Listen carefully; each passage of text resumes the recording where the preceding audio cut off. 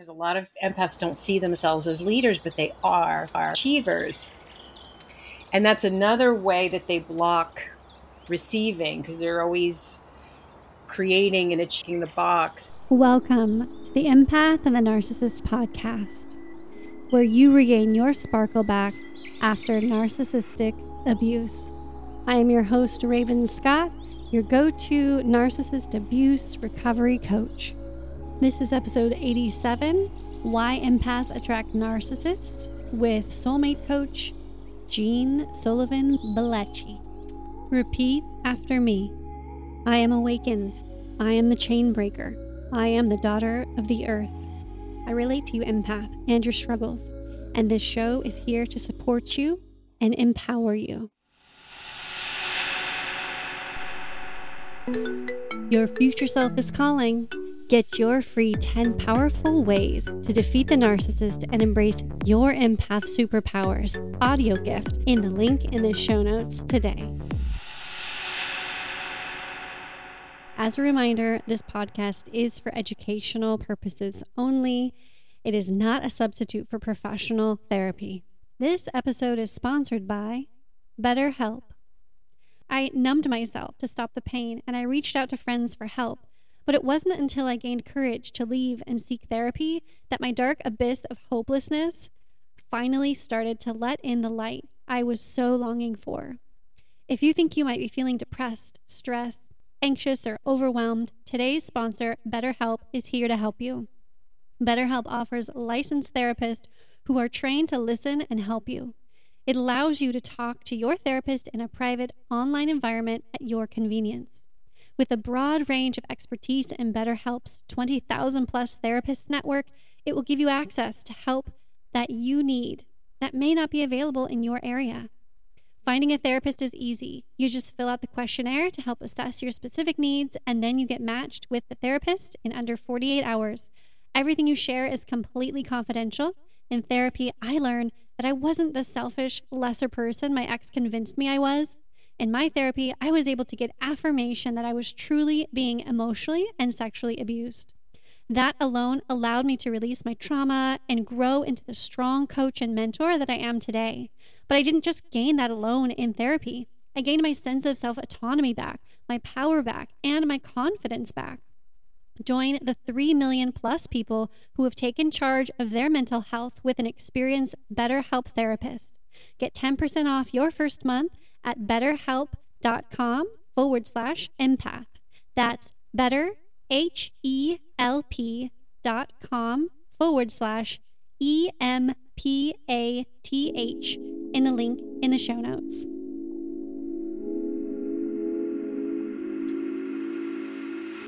You guys, today's guest is amazing. I met her as a guest on her show with Marcus, Lady Portia, who will be on our show next week, talking to her and her co-host on Dating is Such a Drag, pun intended. And she is a soulmate coach. She's a blessing and a beautiful soul. She's the author of Be the Soulmate You Want to Attract. She's entertained and inspired millions in media interviews with her extraordinary midlife love story, where she turned her marketing and law of attraction skills on herself to call on her husband overnight.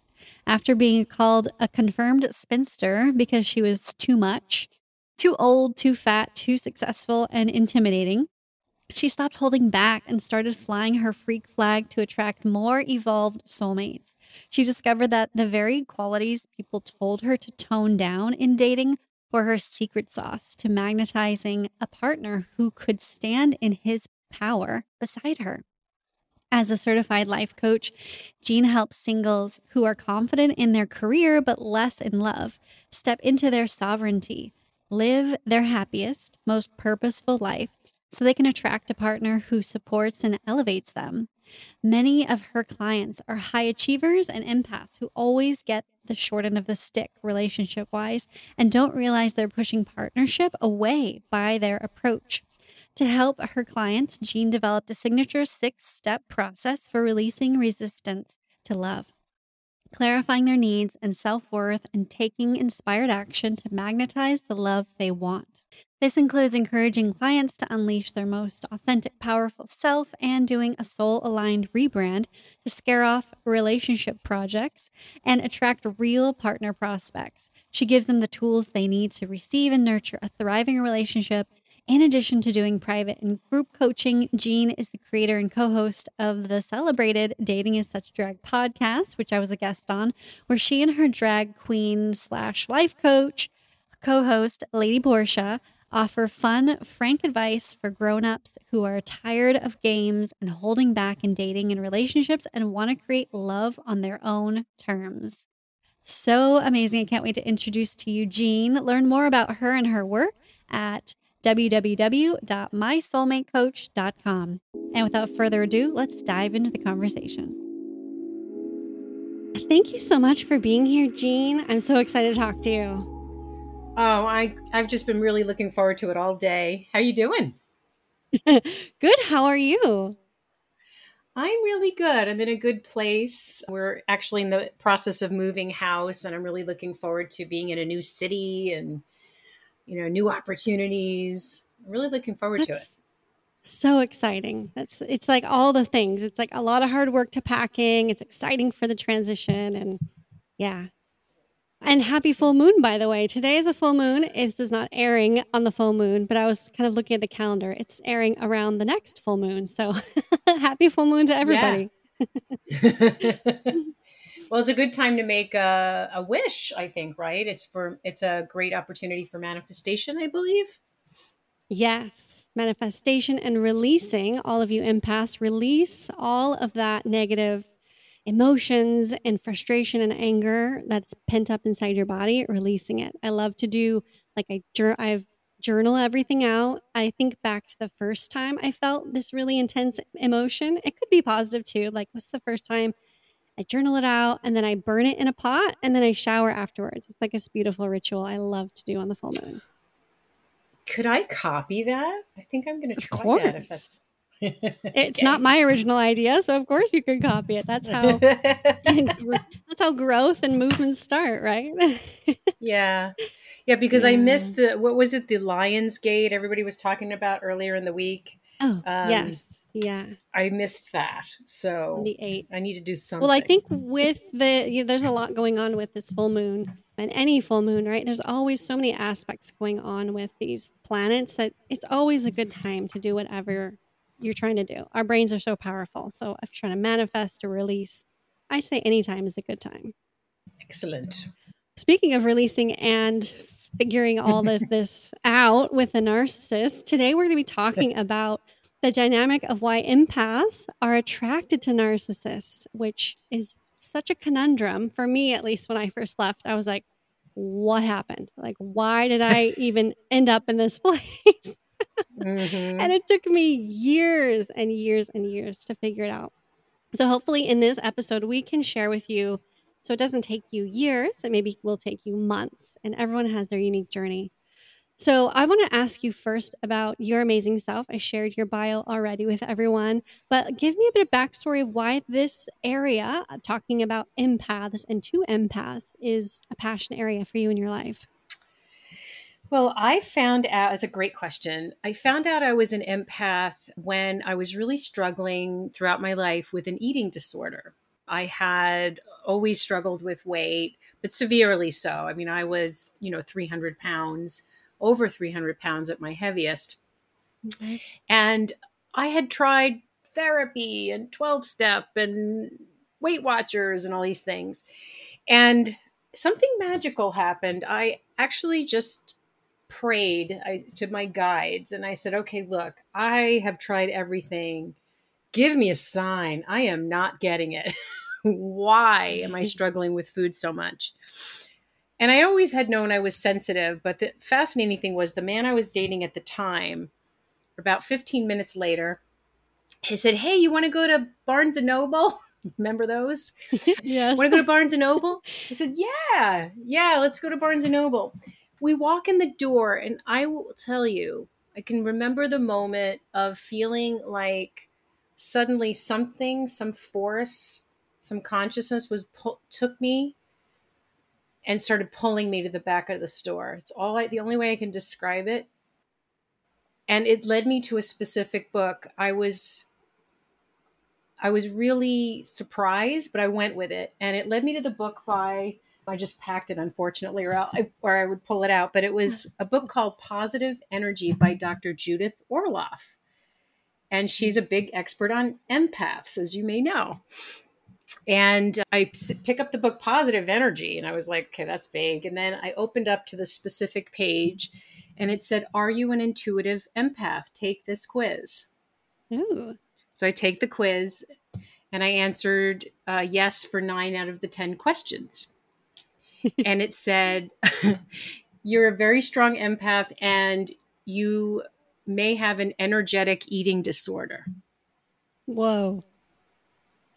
Chills. And I went, yeah, and I had chills all over my spine. And then I said, wow. And then everything kind of rushed in, like all this information, like, okay, well, I am a healer. I know that's my nature. So that makes perfect sense. Then about 6 months later, she was at Esalen in Big Sur. And I went there to see her. And I asked her, I said, I still don't understand, though, why I keep doing this my whole life. I'm in my early 40s now at that time. And she said, she goes, well, what's confusing you? And I said, well, why am I still doing this with the overeating if it doesn't really protect me? If it doesn't really work? I mean, clearly it doesn't work. And she goes, oh, but it does. It does work. Food has a great way of grounding you. And also the weight does actually serve as an energetic protection. So you just have to learn healthier coping strategies. So that's how I found out I was an empath. Wow, that is incredible. And you got to talk to her and just get that extra like oomph of, okay, yes, you think it's not helping you, but boy, is it a great coping mechanism for your body. Not so much for your soul, but for your body. Wow. Exactly. That's exactly right. And I just, then everything fell into place about why I was sensitive to smells and why I wasn't claustrophobic. But when I would go into large crowds, I was like overwhelmed, like, get me out of here.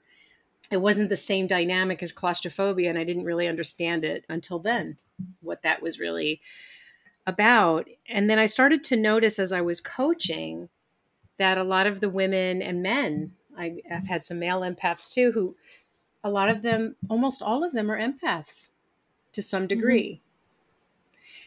And I started to notice patterns as I was coaching for dating and relationships about how they block receiving a partner and how they attract narcissists. Instead, the opposite of what they want. Yeah. And so that's how that all started, is I started to do some research, not to the level you have. That's why I was so happy to meet you, because I loved your expertise, story around that. Oh my gosh, that was such a great time on your podcast. I have to just plug that Dating and Drag podcast. And I will put in the intro what episode that is so you guys can easily find it, and in the show notes as well. Great. Yeah, and that's really interesting correlation, almost like you drew this really great example of it's just another bad coping mechanism because you're not aware of your highly sensitive behaviors. So you're blocking the abundance that wants to come to you that actually is already within you. You're blocking the love, you're blocking the healthy eating patterns. And yeah, and I wonder too, is it not so much that we feel like we don't deserve love subconsciously and we're attracted to these people? Do you think was there a pattern in your clients that had something to do with their childhood? Yes, I would say so. They didn't understand. They were, almost all of them were empaths. And I would just ask as they were talking, I'm like, oh, another empath. I could tell. And I would say, may I ask you a question?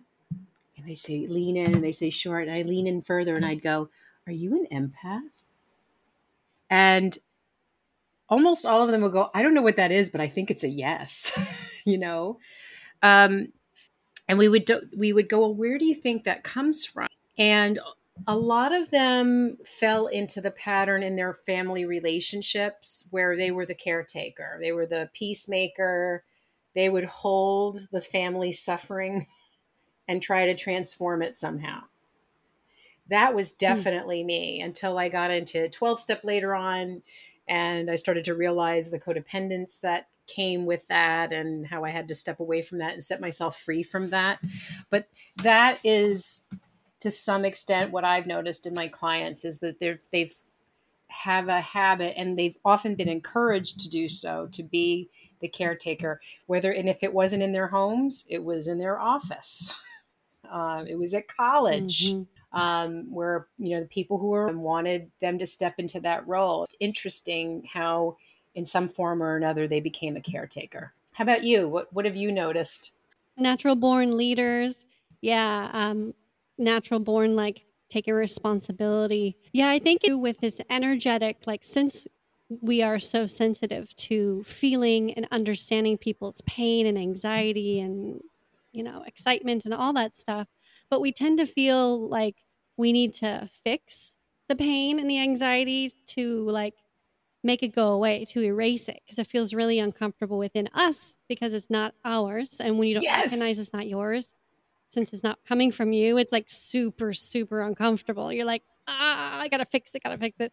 So you get like, as a little child, you take on like such a huge responsibility to be perfect, to fix people, to cheer people up, to do all these things.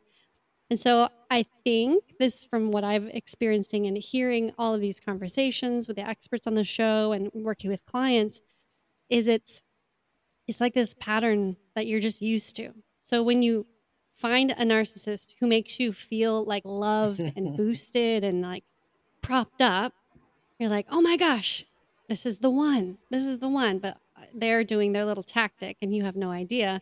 And then they start to kind of show their weaknesses and cracks. And then your empathy kicks in. You're like, oh, I can fix you. I can help you. I have the love and the hope and the tools, even though you don't, for them, because they're so far gone, to fix you.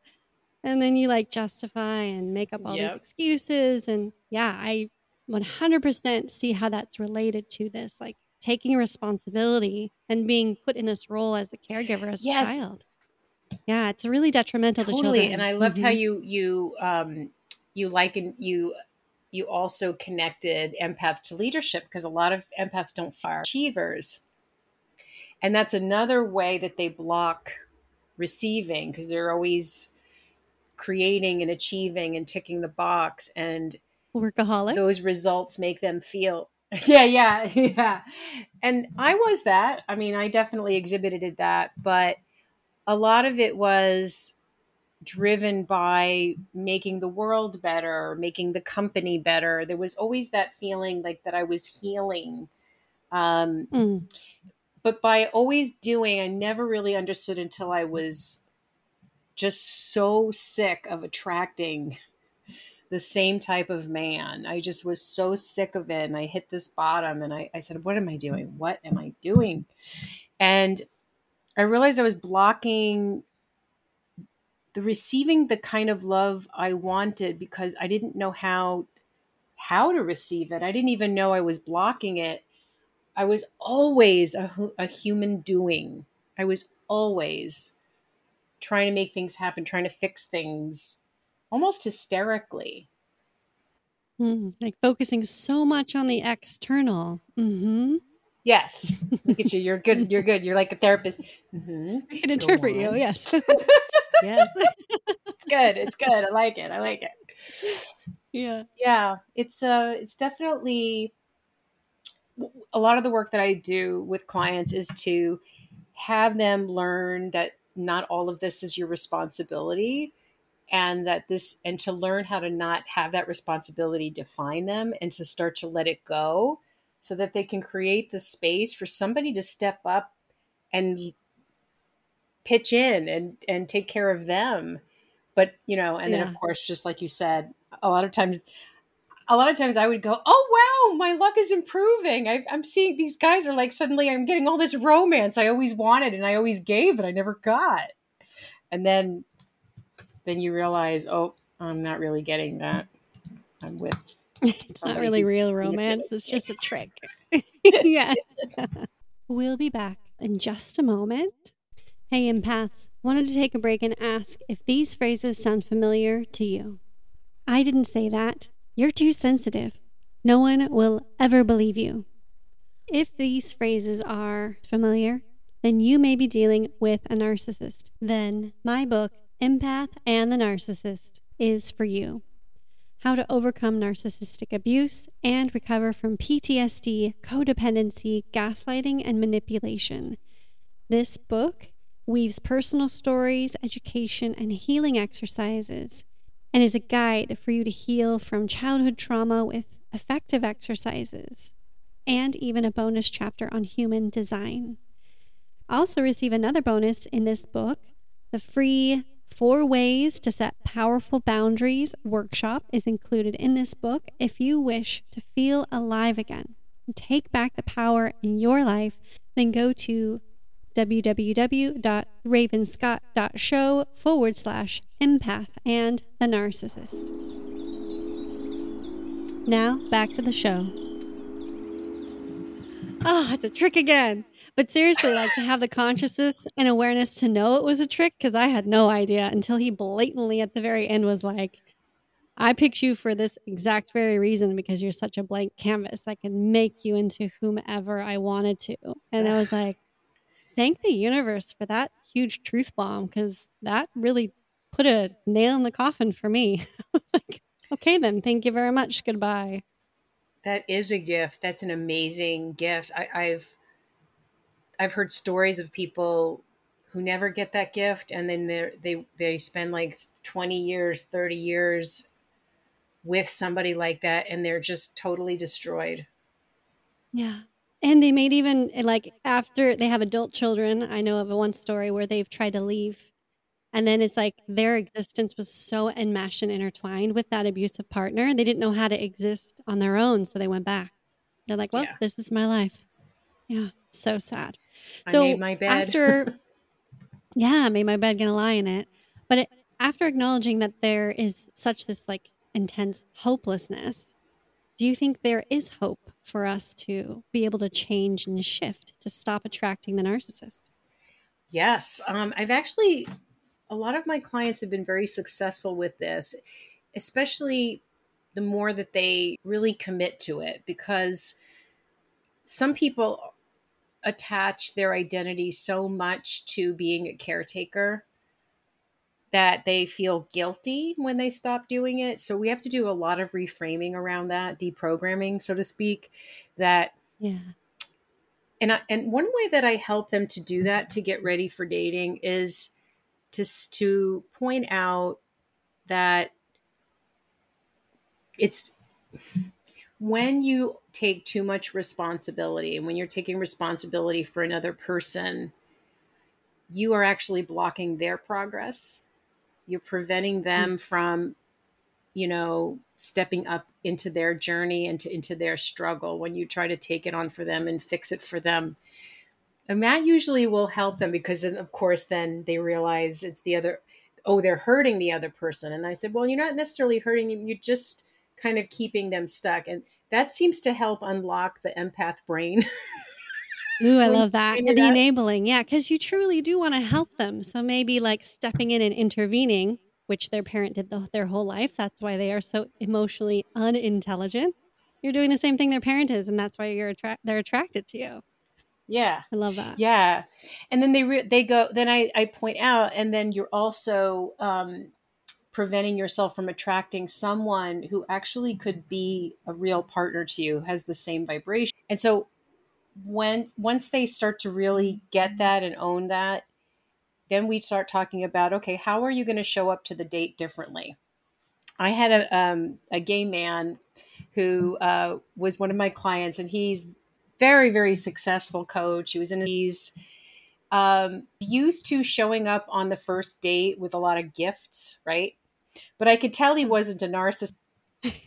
And because I started asking some questions. I went, oh boy, is he like a love bomber? And so I asked him a bunch Yeah. of questions, and I realized it was really a case of not necessarily trying to control, like, to please. He was arriving as, and I started to realize he was an empath, and so he was trying to make that person feel loved and everything. But a part of it was, and I think a lot of us do this, part of it was we hope that if we give this, that we'll receive it, you know?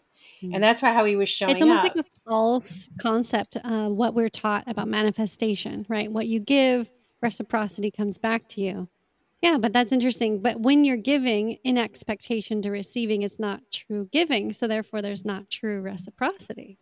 Right. And Interesting. the And also, what came up to me was like, that was probably his love language. And he thought, well, everyone loves gifts. I love gifts. Everyone loves gifts. So this is how I'm, coming forth and being a little bit overachiever with the love language. Yeah. Yeah. And it is one of his love languages. And so I said, okay, imagine what it's like to be the other person showing up on the date, doesn't know you, and is receiving all these things. I said, is it possible that that person might be thinking like, oh, well, not with anything. Could that person also be thinking, am I being love bombed? Could they be? I said, there's a lot of ways to be interpreting this that are not going to go well for you.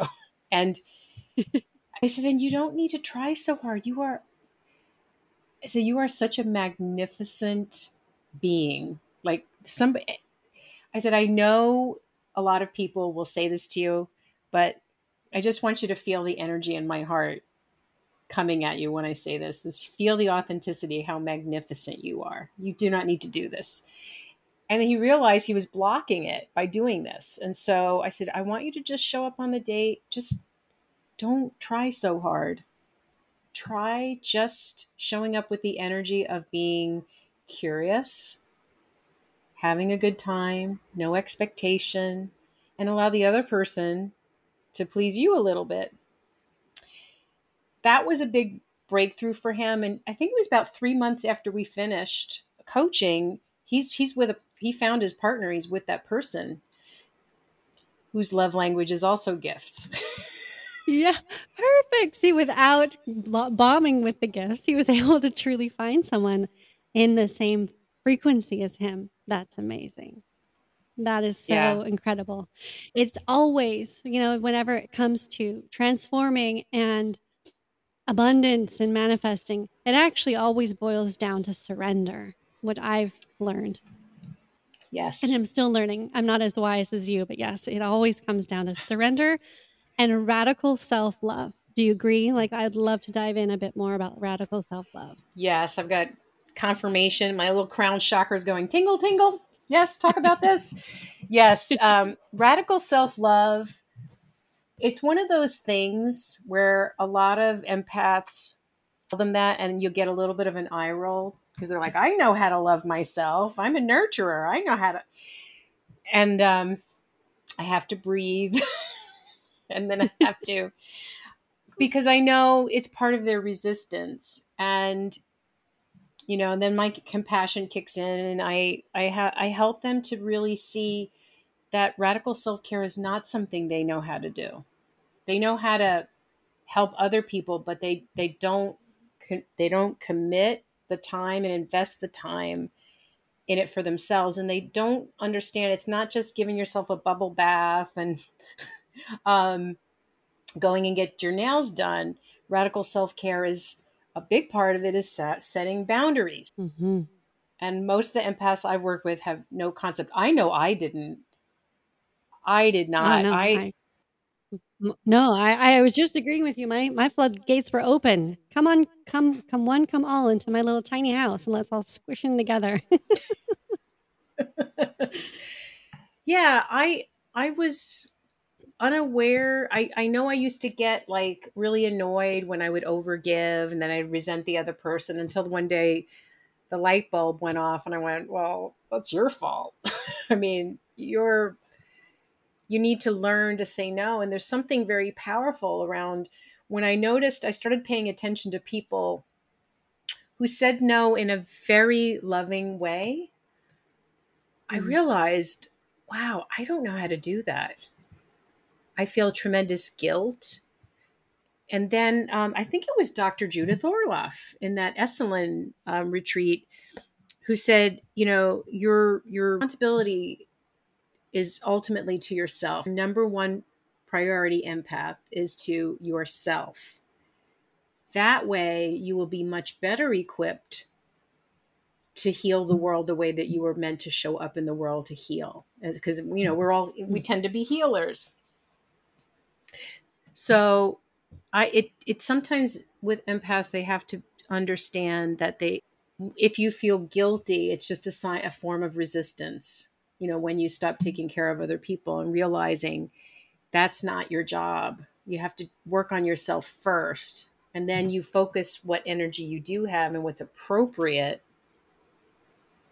then you focus that in the way to heal in the way that's really, instead of getting yourself exhausted and draining yourself trying to heal everyone, you can focus on really the people you're really here to serve. Does that make sense? Mm-hmm. Yeah. It's just like in business. You can't like hold a microphone up to the entire world and say, "Hey, I'm offering this," when like only 1% of the people you're talking to, let's say if you're standing in a mall, actually care about what you're offering, right? You have to niche down, meaning also serving others, and who you let in your intimate circle needs to be niched down as well. When you said that about like empaths feeling guilt, that 100% resonates, and I agree with you. Do you think that guilt is a combination of like energetic resistance, or is it conditioned from society and I don't know, like patriarchy or something? Both. In my experience, it's both. I know in my family, when I would try to take care of myself, I was called selfish, right? I remember saying that I didn't want to have children. I did years later become a Mm-hmm. stepmom, and I did not. I was here to a baby. I remember a Mm-hmm. taxi driver when I was in New York on business. A taxi driver, some guy from Eastern Europe. He said he was just saying, "So, are you mother?"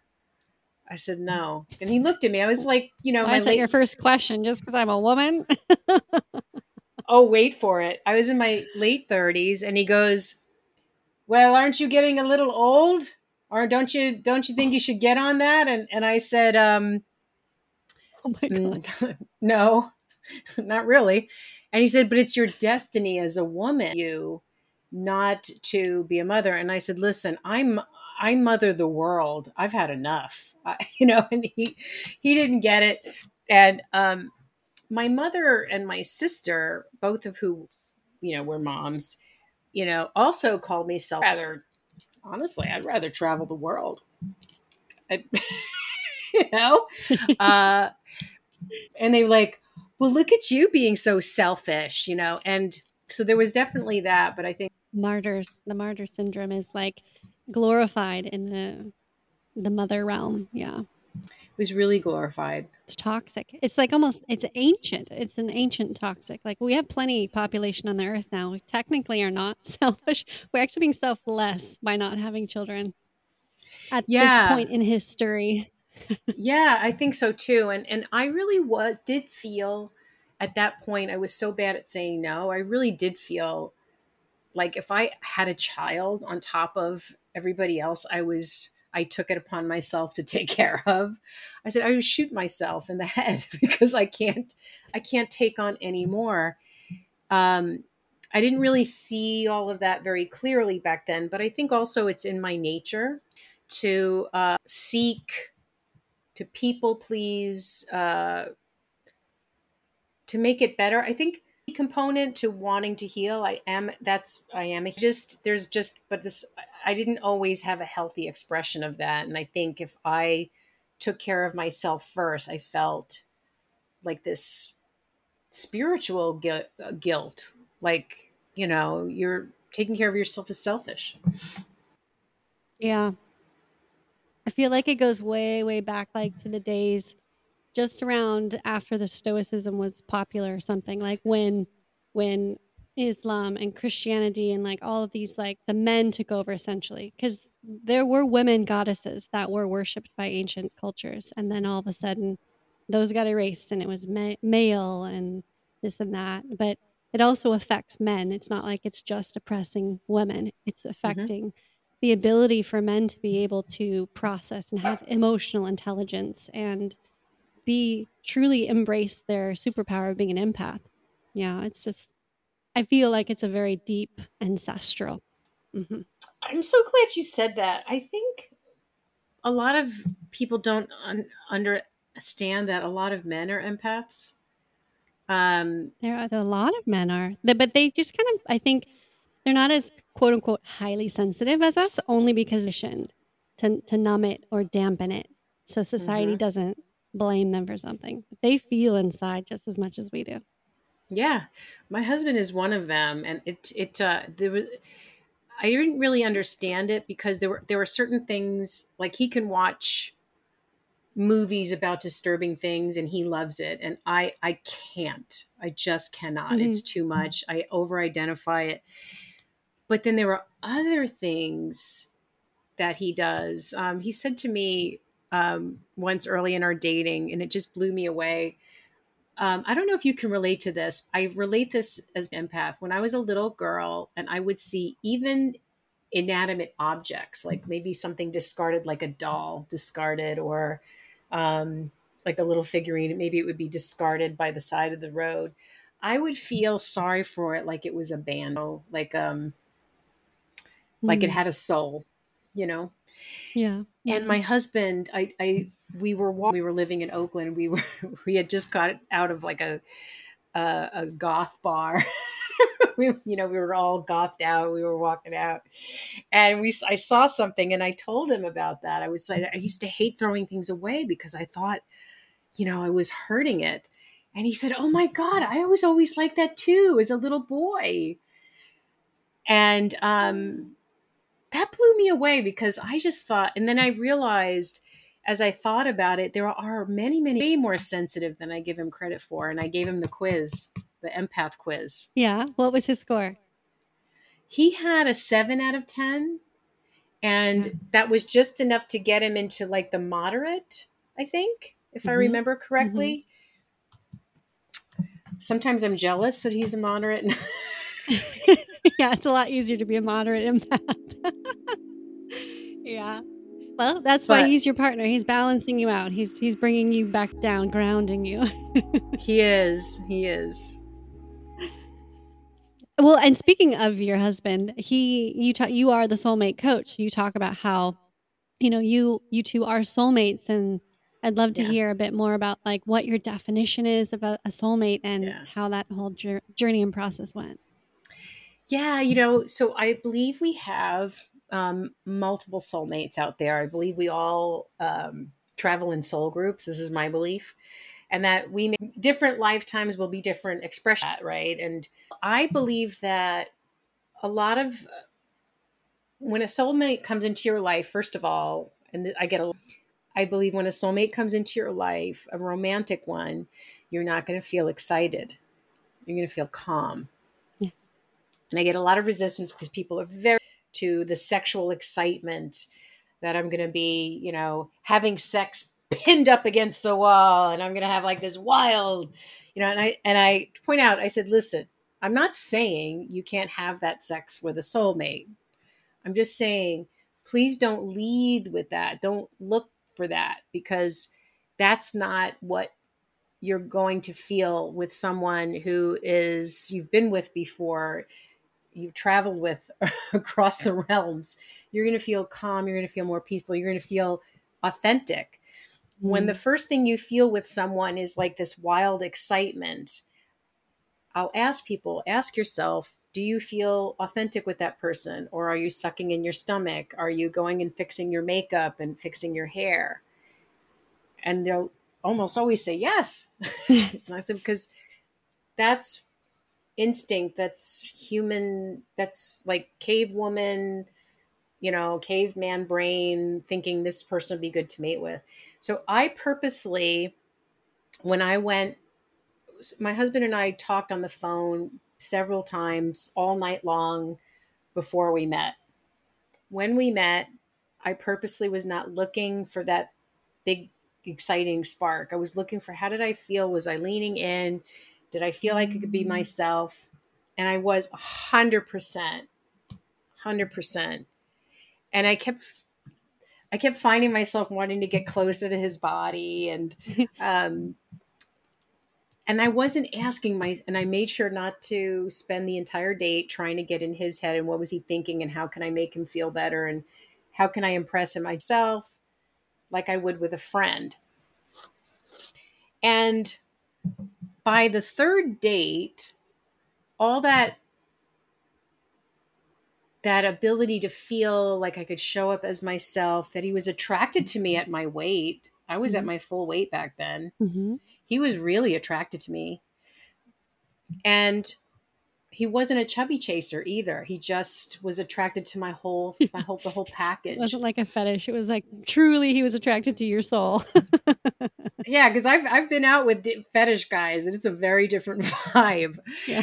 And what I tell people was that third time that date became, we call it the lost weekend because it became like a 5-day date. Um, just getting reacquainted with each other, and I actually did Reiki on him, and that was a big test because I thought, well, he's a sign. Can he truly handle this other layer of me? And not only was he like positive about it, he goes, "Would you do it on me?" And I said, "Sure."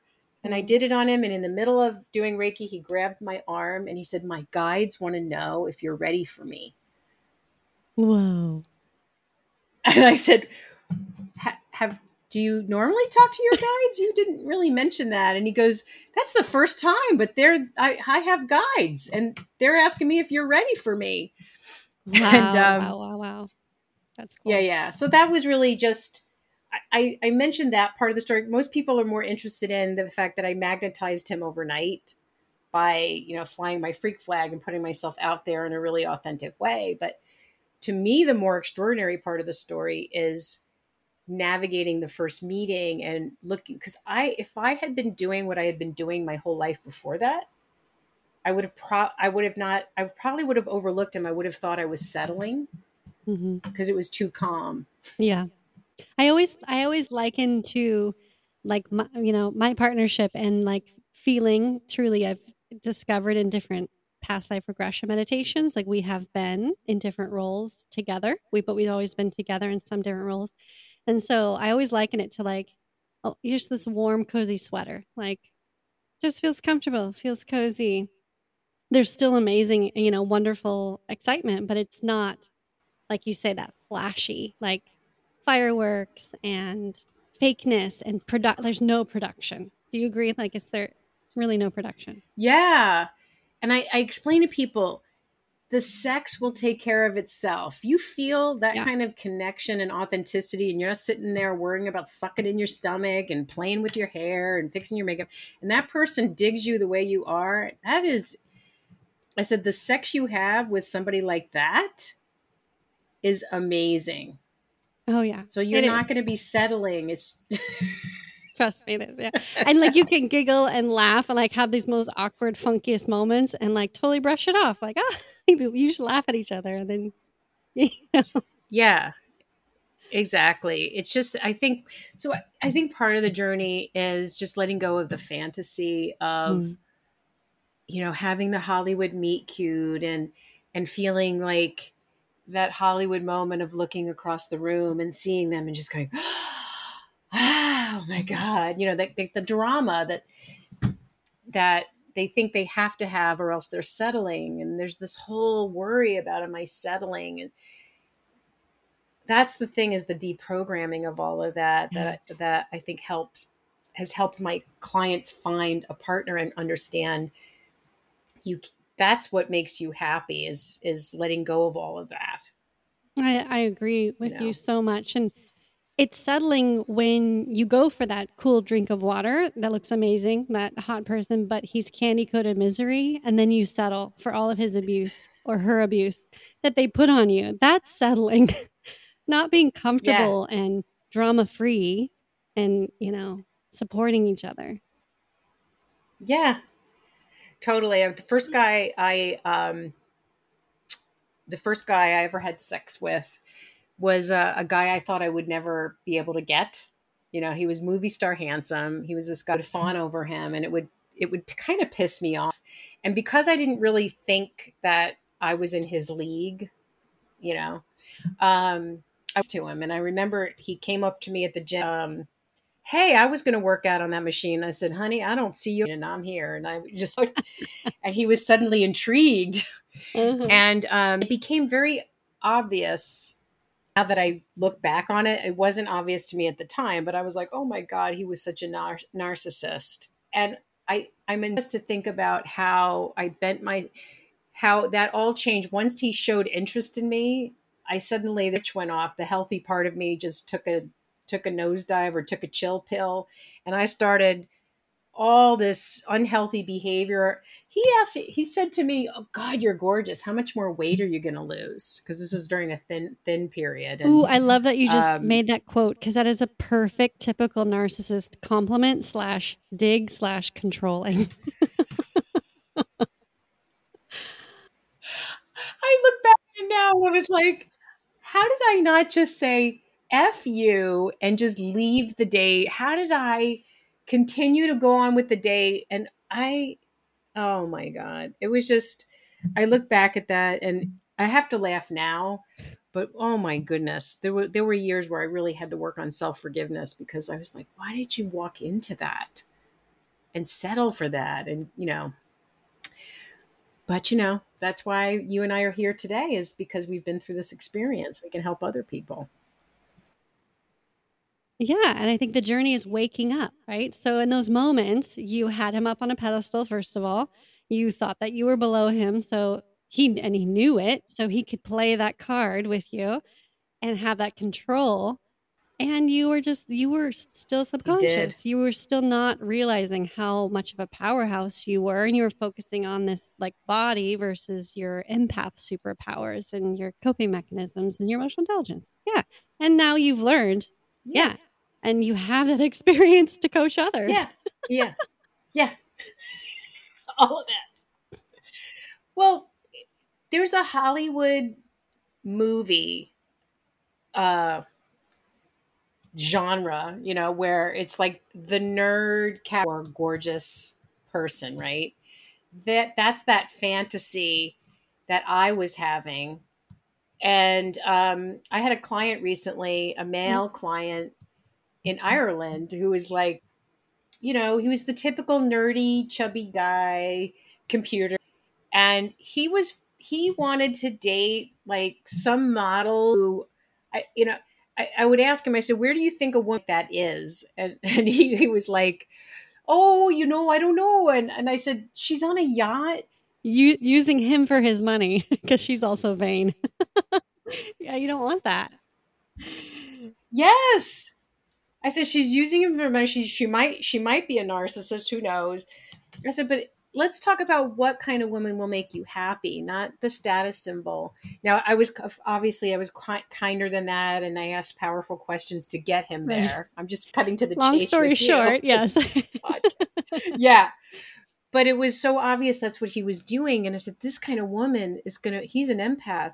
That kind of woman is going to destroy his sweet, sensitive nature. And he said, but I have trouble with just the girls next door. They want like bad boys. And I said, no, they don't want bad boys, honey.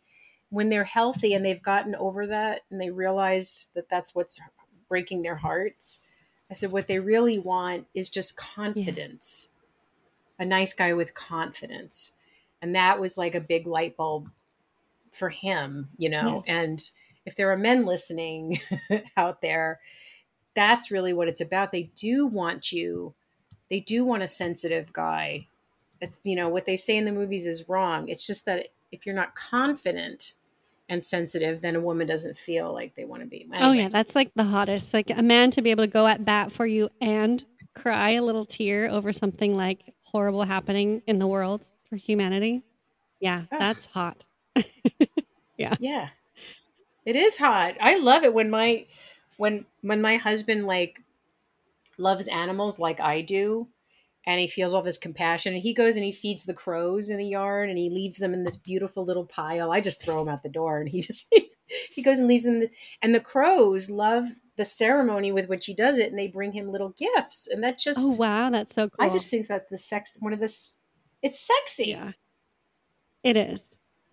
To me. Of course. Well, to any empath, that is, because we all love animals.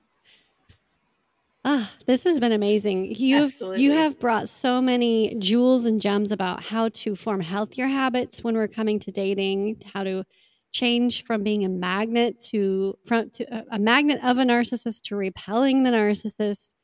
I really appreciate your raw and vulnerable stories and just showing us how amazing we all are, just as we are. So thank you for being here.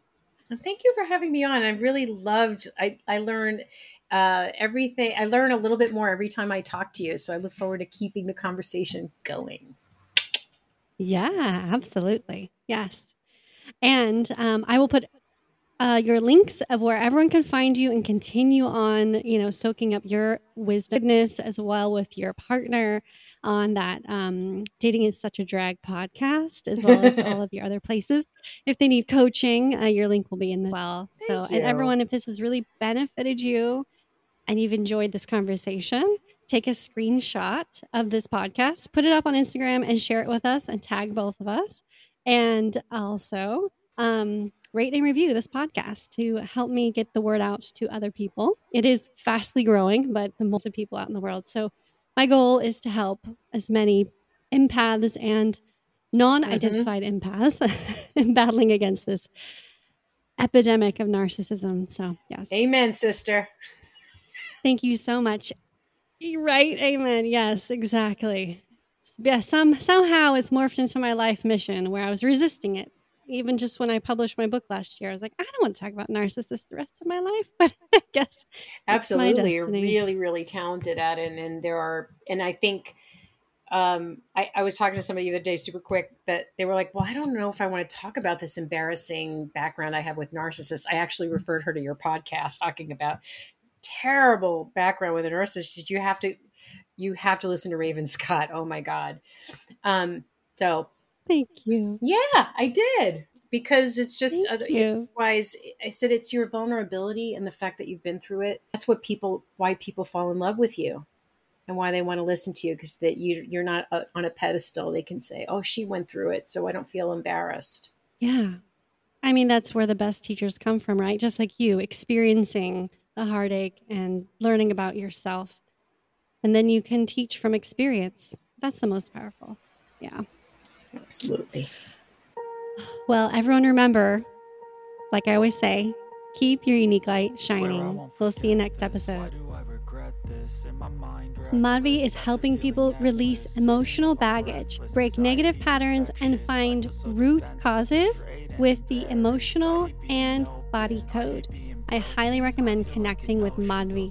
Reach out to her in the show notes today and get your free emotion code inquiry consultation today. Visit www.madhvi.ca. That's MADHVI.ca. And the link will be in the show notes. I do also offer coaching sessions for you, specifically on recovering and healing from narcissistic abuse. I'm taking one-on-one coaching clients. I have 4 spots left. So contact me through the link in the show notes to grab your coaching sessions today.